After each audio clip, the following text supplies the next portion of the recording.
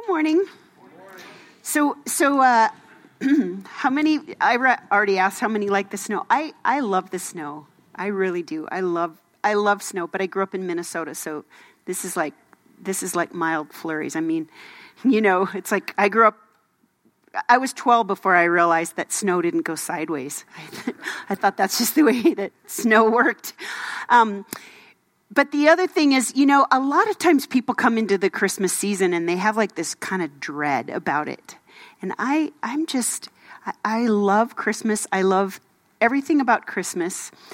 And this year, and I know I said this last year too, but this year I just want to really encourage you to really just embrace what God wants to do in you and embrace the message of Christmas rather than getting so caught up in stress and decorations and gifts and all of that. I just encourage you this year. Can we just take a deep breath all together and just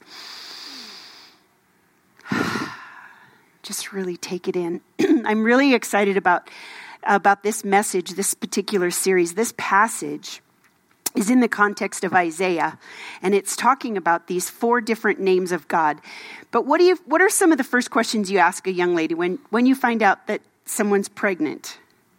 When are you due? And then what else? Is it a boy or girl? Then what else? Yeah, have you thought about any names? So what do you think the most popular, we're gonna do the top 5 names for 2018. Top 5 names for girls, starting with girls. Number 5, anybody have any guesses? Isabella. Number 4, Ava. Number 3, these are all like these old school names, from way back. Number 3, Emma. Number 2, Olivia. And what is the number 1 most popular girl's name from 2018? Anybody know? Yes. No. Nope, not even on the top 100. Anybody? Rebecca, nope. Anybody else? Mary. Sophia, which means wisdom, which is pretty cool. So how about for boys? Number 5, Caden.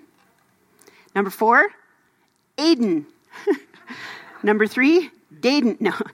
Number 3, Noah. Number 2, Liam. And number 1, great name. This is a great name for a boy. Jackson. They spelled it wrong, though. That's my grandson's name. Jackson is the number 1 name. There was a family in my hometown, and they had 6 kids, and the mom thought she was pregnant again. And she said, if I am pregnant, we're going to name him Daryl. Daryl be no more. My maiden name, Sabel, is German, and it means machete, or like saber, like Sabel. So watch out. But, we kind of throw out these names with, for kids, we kind of throw out just, that name, I like that name, or that name's really popular, or whatever. But in biblical times, names were super, super important. And I did some research, and I'm not sure the exact number of names for Jesus, but it's well over 100. There are over 100 names that were used to describe who he is. And we're going to really be focusing in the month of December on some of the names of God. We're going to be looking specifically at this one passage out of Isaiah 9. And this was written as a prophecy, and there are hundreds and hundreds of prophecies pointing to Jesus. And I'll give you the statistic next week on what the chances are that even one of those would have come to pass, or 2, or 3, or 4. But for all of them, every single prophecy that was given concerning Jesus Christ came to pass in him, or is going to. He is coming back. You know that, right? You know he's coming back. I'm so excited for that. Can't even tell you. But the context here, Isaiah is writing this. It's around 700 years before Jesus was even born. And what was happening was there was a great rebellion, and people were they were ticked off at God, and they were going to all of these worldly methods for their wisdom.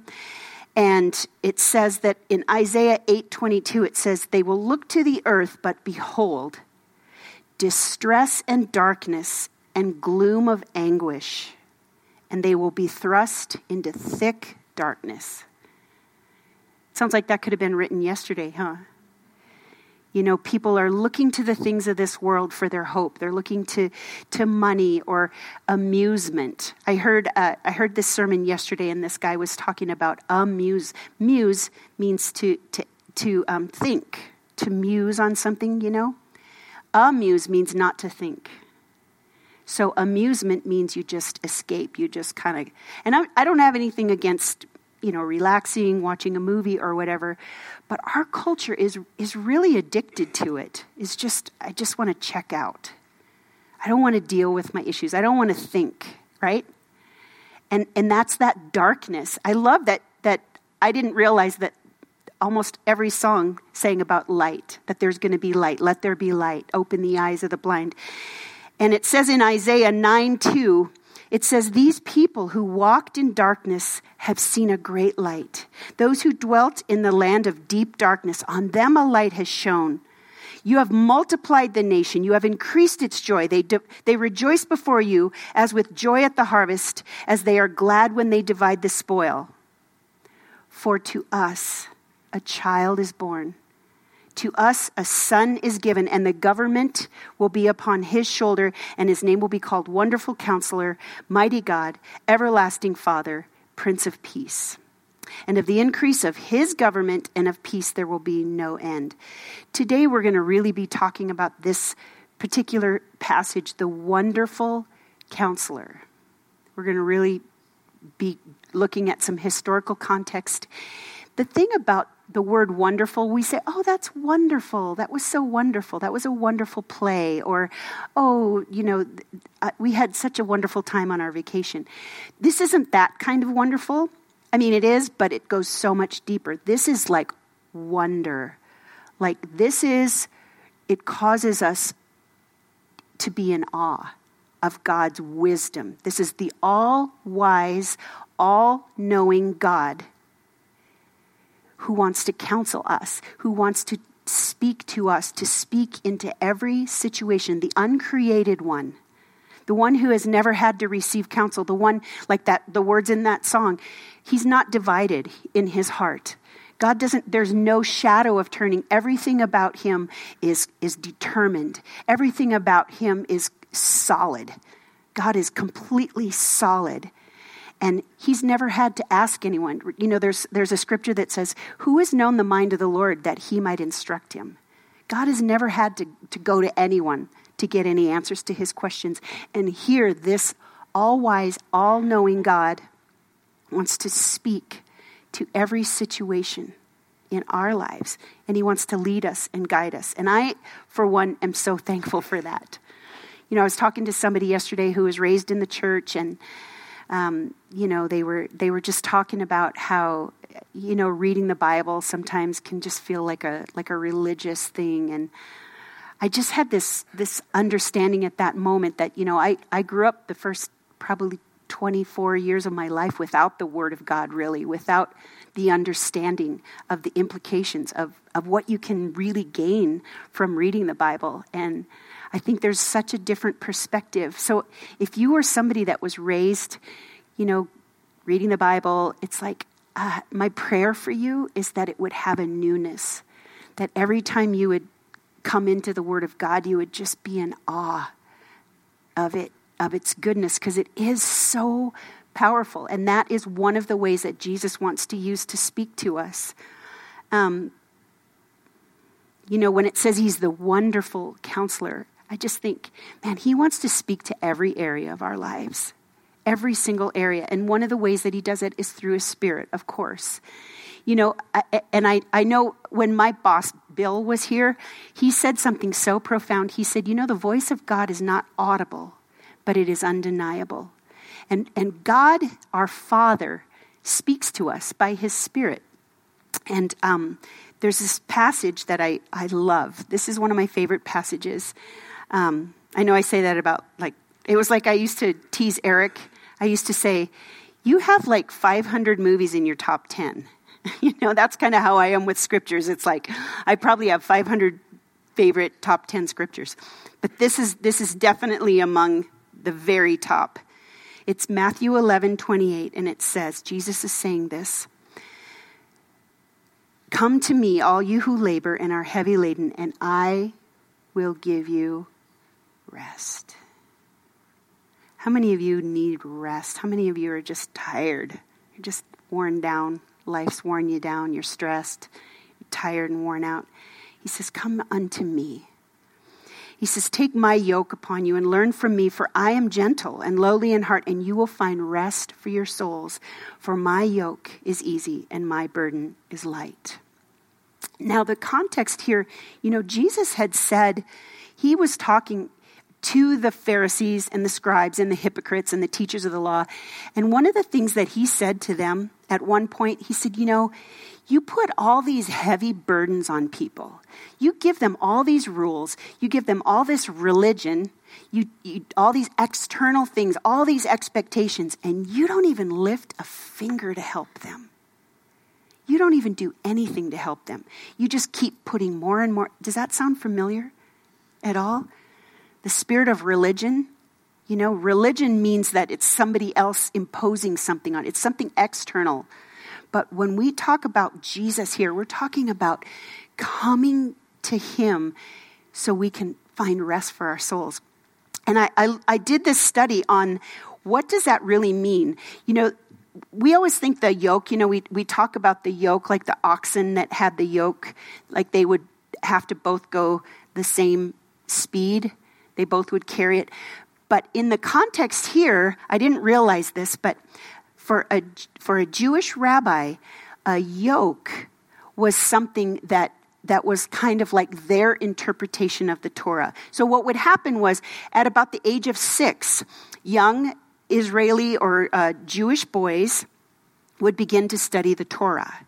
And this became all-consuming. The Torah, which is the first 5 books of the Old Testament, Matthew, Mark, Genesis, Exodus, Leviticus, Numbers, and Deuteronomy. And they would study these so much so that they would have them memorized by the time they were 10. The first 5 books of the Bible memorized by the time, makes you feel like you're not quite as bright as these 10-year-old Israeli. I mean, that was so convicting for me. And they were called students at the time. And if they would start to notice that they were really skilled at learning the scriptures, then they would go to the next level, which was called, let me see, where did I put this? It was called, the first one is called the Beth Sefer, which is the house of the book, which is the Torah. The second one is called Bet Talmud, which means the house of learning. This was the second level of learning. They were still called students at this time because they were still learning and they were still memorizing, and all of the scriptures. They would memorize the first 39 books. 39. And they understood so much about the scriptures, but it wasn't just like they could, recite it. Because what would happen was they would enter into these dialogues and they would be talking about their interpretation of the scripture. Because the rabbi, they were kind of like the modern day theologians. They would have their interpretation of what the Torah meant. And that was what their yoke was called, was kind of like their methodology or their interpretation of the Torah was their yoke. So this, between the ages of 11 and 14, that was the second level, and that's when these young boys would start to study, and they would also try to figure out, are these boys, do they have an aptitude for this? Are they really gifted in this area? And if they were at the age of, 14 or 15, then they would go on and study to become a disciple. Up until this point, they weren't disciples, they were just students. And so what would happen was with the other boys, if they didn't really have an aptitude for this, then they would send them off and send them to take over the family business or to kind of apprentice in a skill. So when Jesus talks about the yoke, what he's talking about is that once they reach the age of 14 or 15, to study to become a rabbi, they would kind of choose, they would select which rabbi they wanted to go with. They would align with that particular lifestyle and interpretation. And they would have all of these dialogues, and that's all they would do. They would sit there and talk, and they would talk about the scriptures. They would talk about, what does this mean? Well, what does this mean? How do you interpret this? What is this? That was the yoke. And then whatever the level of strictness or leniency that whatever particular rabbi had was called their burden. So when Jesus says here, he goes, my yoke is easy. Unlike the teachers of the law, who would put these heavy weights and all of this expectation and these laws on their students, or their disciples, actually. So it says, my yoke is easy and my burden is light. Because remember what Jesus said. He said that he came not to abolish the law, but to fulfill it. That he is the one who counsels us. He's the one that can give us rest. He can give us that counsel. I thought that was so interesting. When these young men were 14 or 15, they entered into what's called Bet Madrash, which means the house of study. And then the study of the scriptures became their entire life. And so when Jesus says, come to me, all you who are weary and heavy laden, and I will give you rest. Take my yoke upon you and learn of me. Because when a young man decided to walk with a rabbi, it wasn't just to sit under that teaching, but it was to become exactly like the rabbi. You see the implications of this when Jesus is calling us? And if you think about this, when Jesus went and called these fishermen and these tax collectors and these kind of flunkies that didn't have this propensity for the scriptures, Jesus called them. He said, my yoke is easy and my burden is light, because these people knew that they couldn't do all of the things that was required of them from the law. And so one of the quotes that they had was, cover yourself with the dust of your rabbi's feet, which means that, they would walk around, the rabbis would be walking around and they'd be kicking up dust, which meant, their disciple would be that close behind them that they'd be listening to everything they said and dialoguing with them. And that's what Jesus is calling us to, is to take his yoke upon us, to release ourselves from these false expectations and all this religious stuff, and just to take his yoke upon us, his interpretation of what the scriptures mean. And, in the book of Exodus, I don't know if you're familiar with that book, but that is the story of the Israelites kind of going through their big trials, trying to leave their bondage and leave their pain.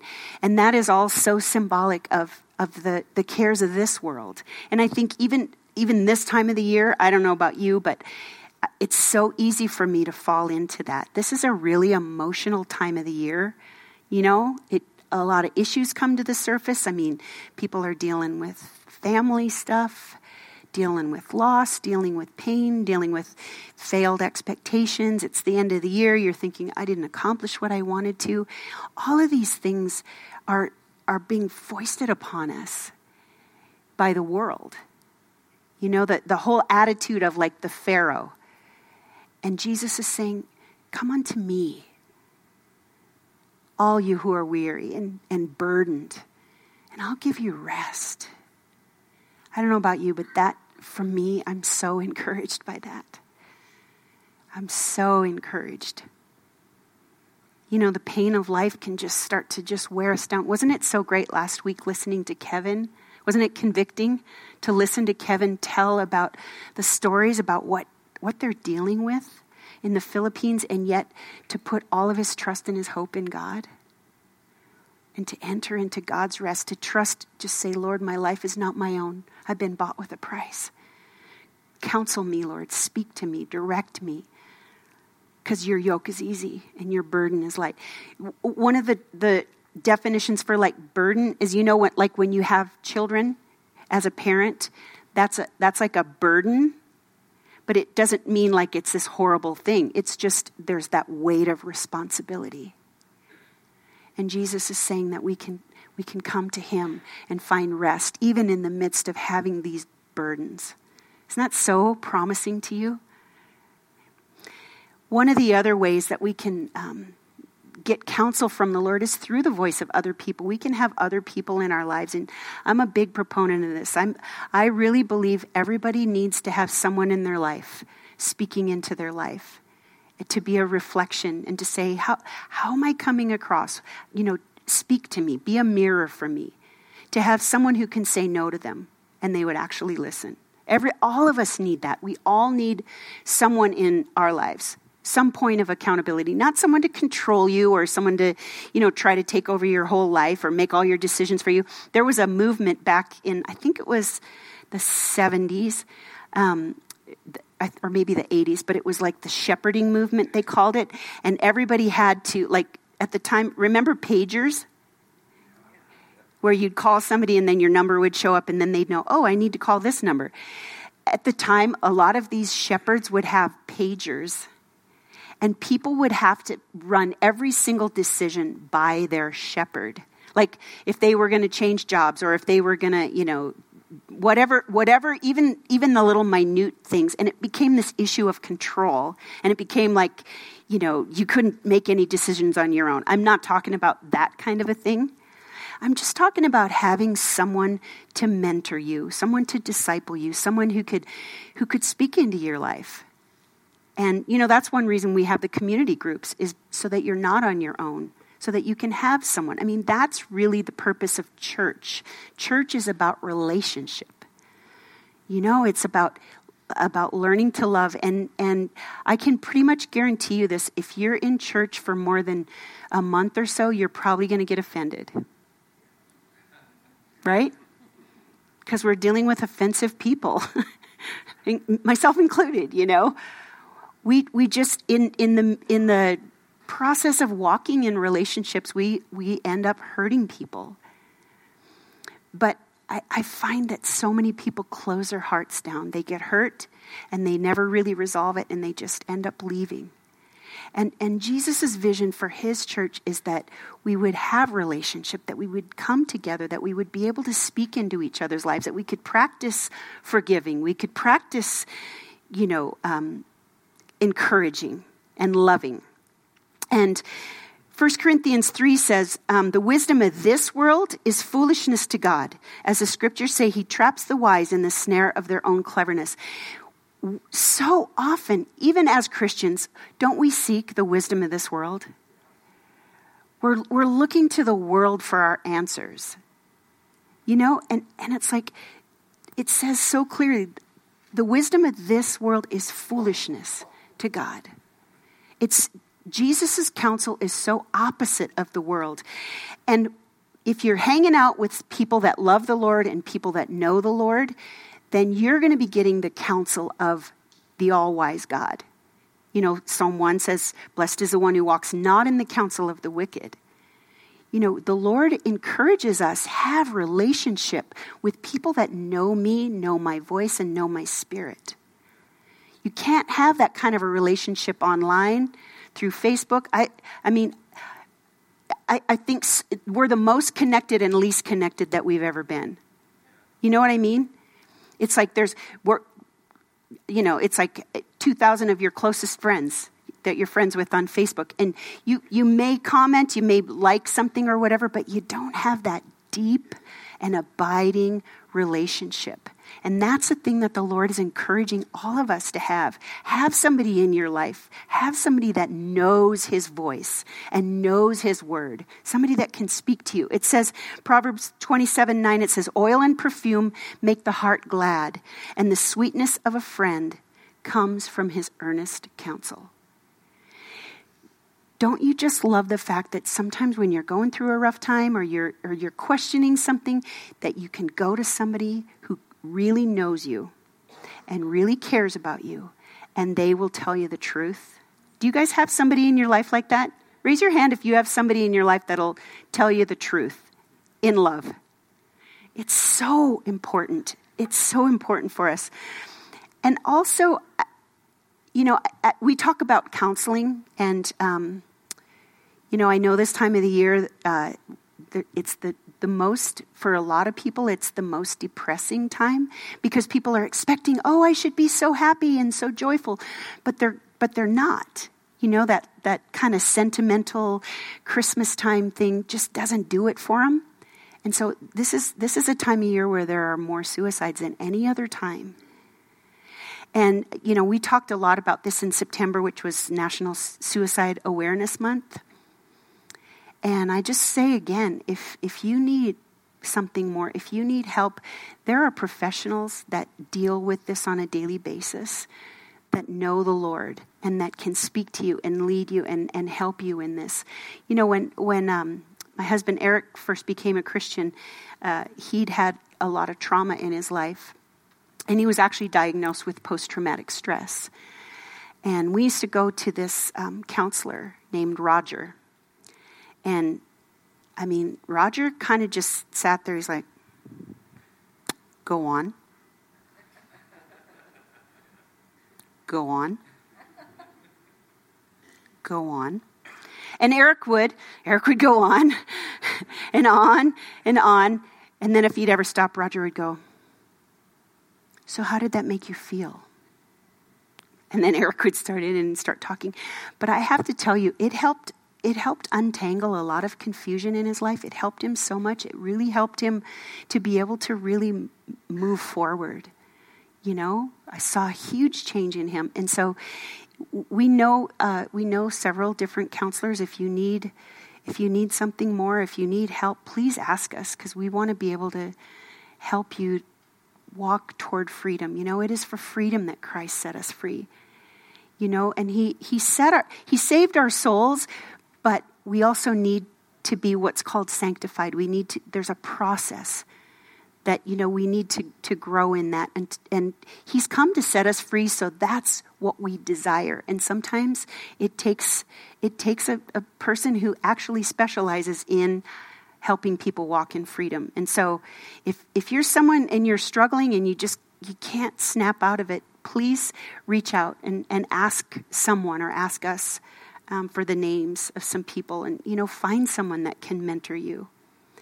Another way that Jesus can counsel us is obviously through the Word.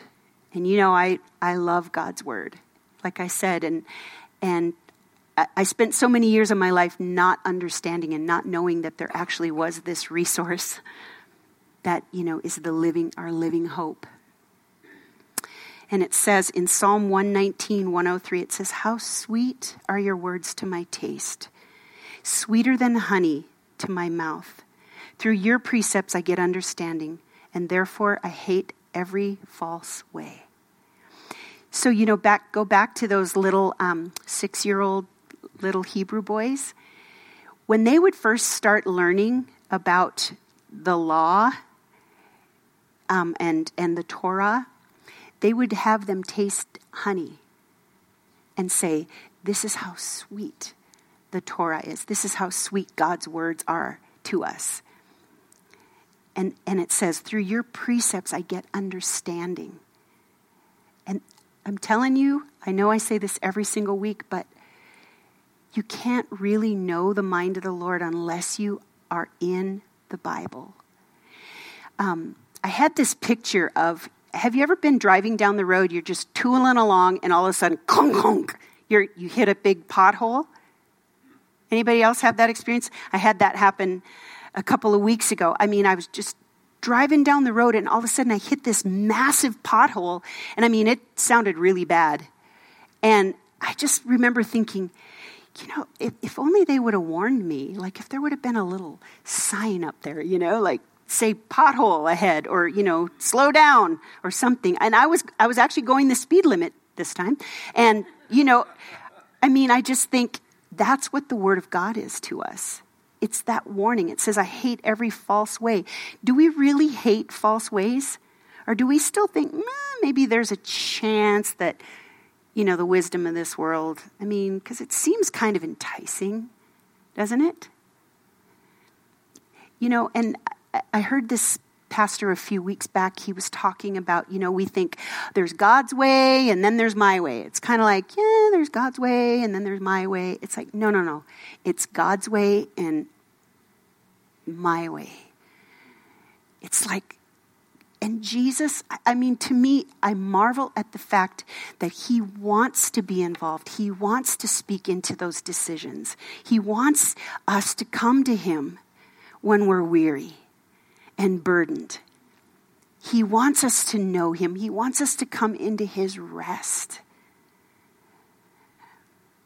It says in Psalm 119, 143, it says, as pressure and stress bear down on me, I find joy in your commands.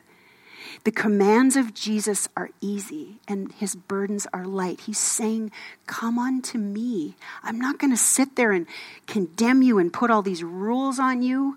I'm not going to sit there and make you feel terrible about yourself. That is not what Jesus is in the business of doing. He's in the business of giving us rest and encouraging us and forgiving us and loving us. This is one of my favorite Psalms. Whenever I'm kind of stressed out, I always quote this particular Psalm. It's Psalm 25:4. It says, make me to know your ways, O Lord. Teach me your paths. Lead me in your truth and teach me. For you are the God of my salvation, and for you I wait all day long. The reason I'm reading is because I have it in a different version here. But this passage, teach me your ways, O Lord, show me your path, guide me in your truth, and lead me. I pray this often. Teach me your ways. Show me your path. Guide me in your truth and lead me. Teach me. Instruct me. Guide my steps. You know, and sometimes it's like that passage where it says, you know, the people are walking in a deep darkness.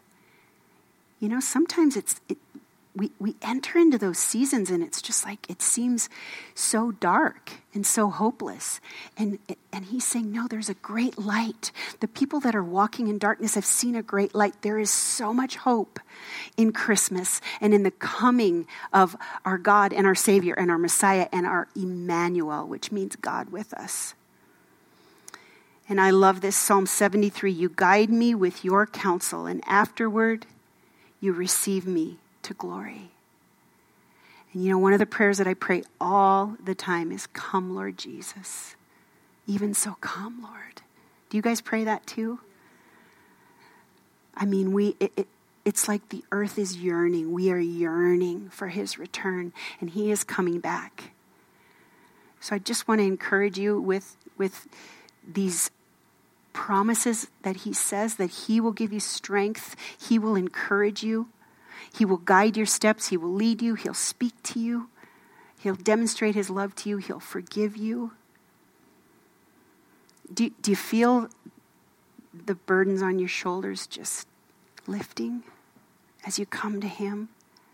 Can we just do that now together? Just start this Christmas season off with just taking in the goodness of the Lord and the peace that he's called us to. Can you stand?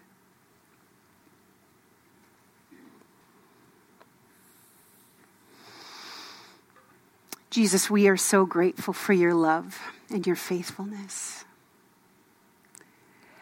Lord, we're so thankful that you are a wonderful counselor, Lord, that you are a counselor who has never had to receive any input from anyone, that you know all things, you know our hearts, and yet you continue to pour out your love. Lord, your kindness continues to lead us to repentance. And so, Jesus, we just come before you. Can you guys just inhale again? Lord, we come to you, the wonderful counselor. We come unto you, Lord, and we want to take your yoke. We want to take your ways. Lord, we want to take on the lifestyle and become just like you. Teach us your ways, Lord. Show us your path. Guide us in your truth, Jesus. For your yoke is easy. Your burden is light. And Lord, we desire to find rest for our souls. Lord, we desire that instead of the default to go to stress, Lord, that instead we could inhale you. That we could just find rest for our souls. Lord, thank you for your Spirit. Thank you for your Spirit, Lord. Thank you for your promises, for rest. Lord, we want to just cast our cares on you because you do care for us, Lord. We thank you that you know all things, Lord, and that you are intimately acquainted with all of our ways. Speak to us, Lord. Speak to us, Lord.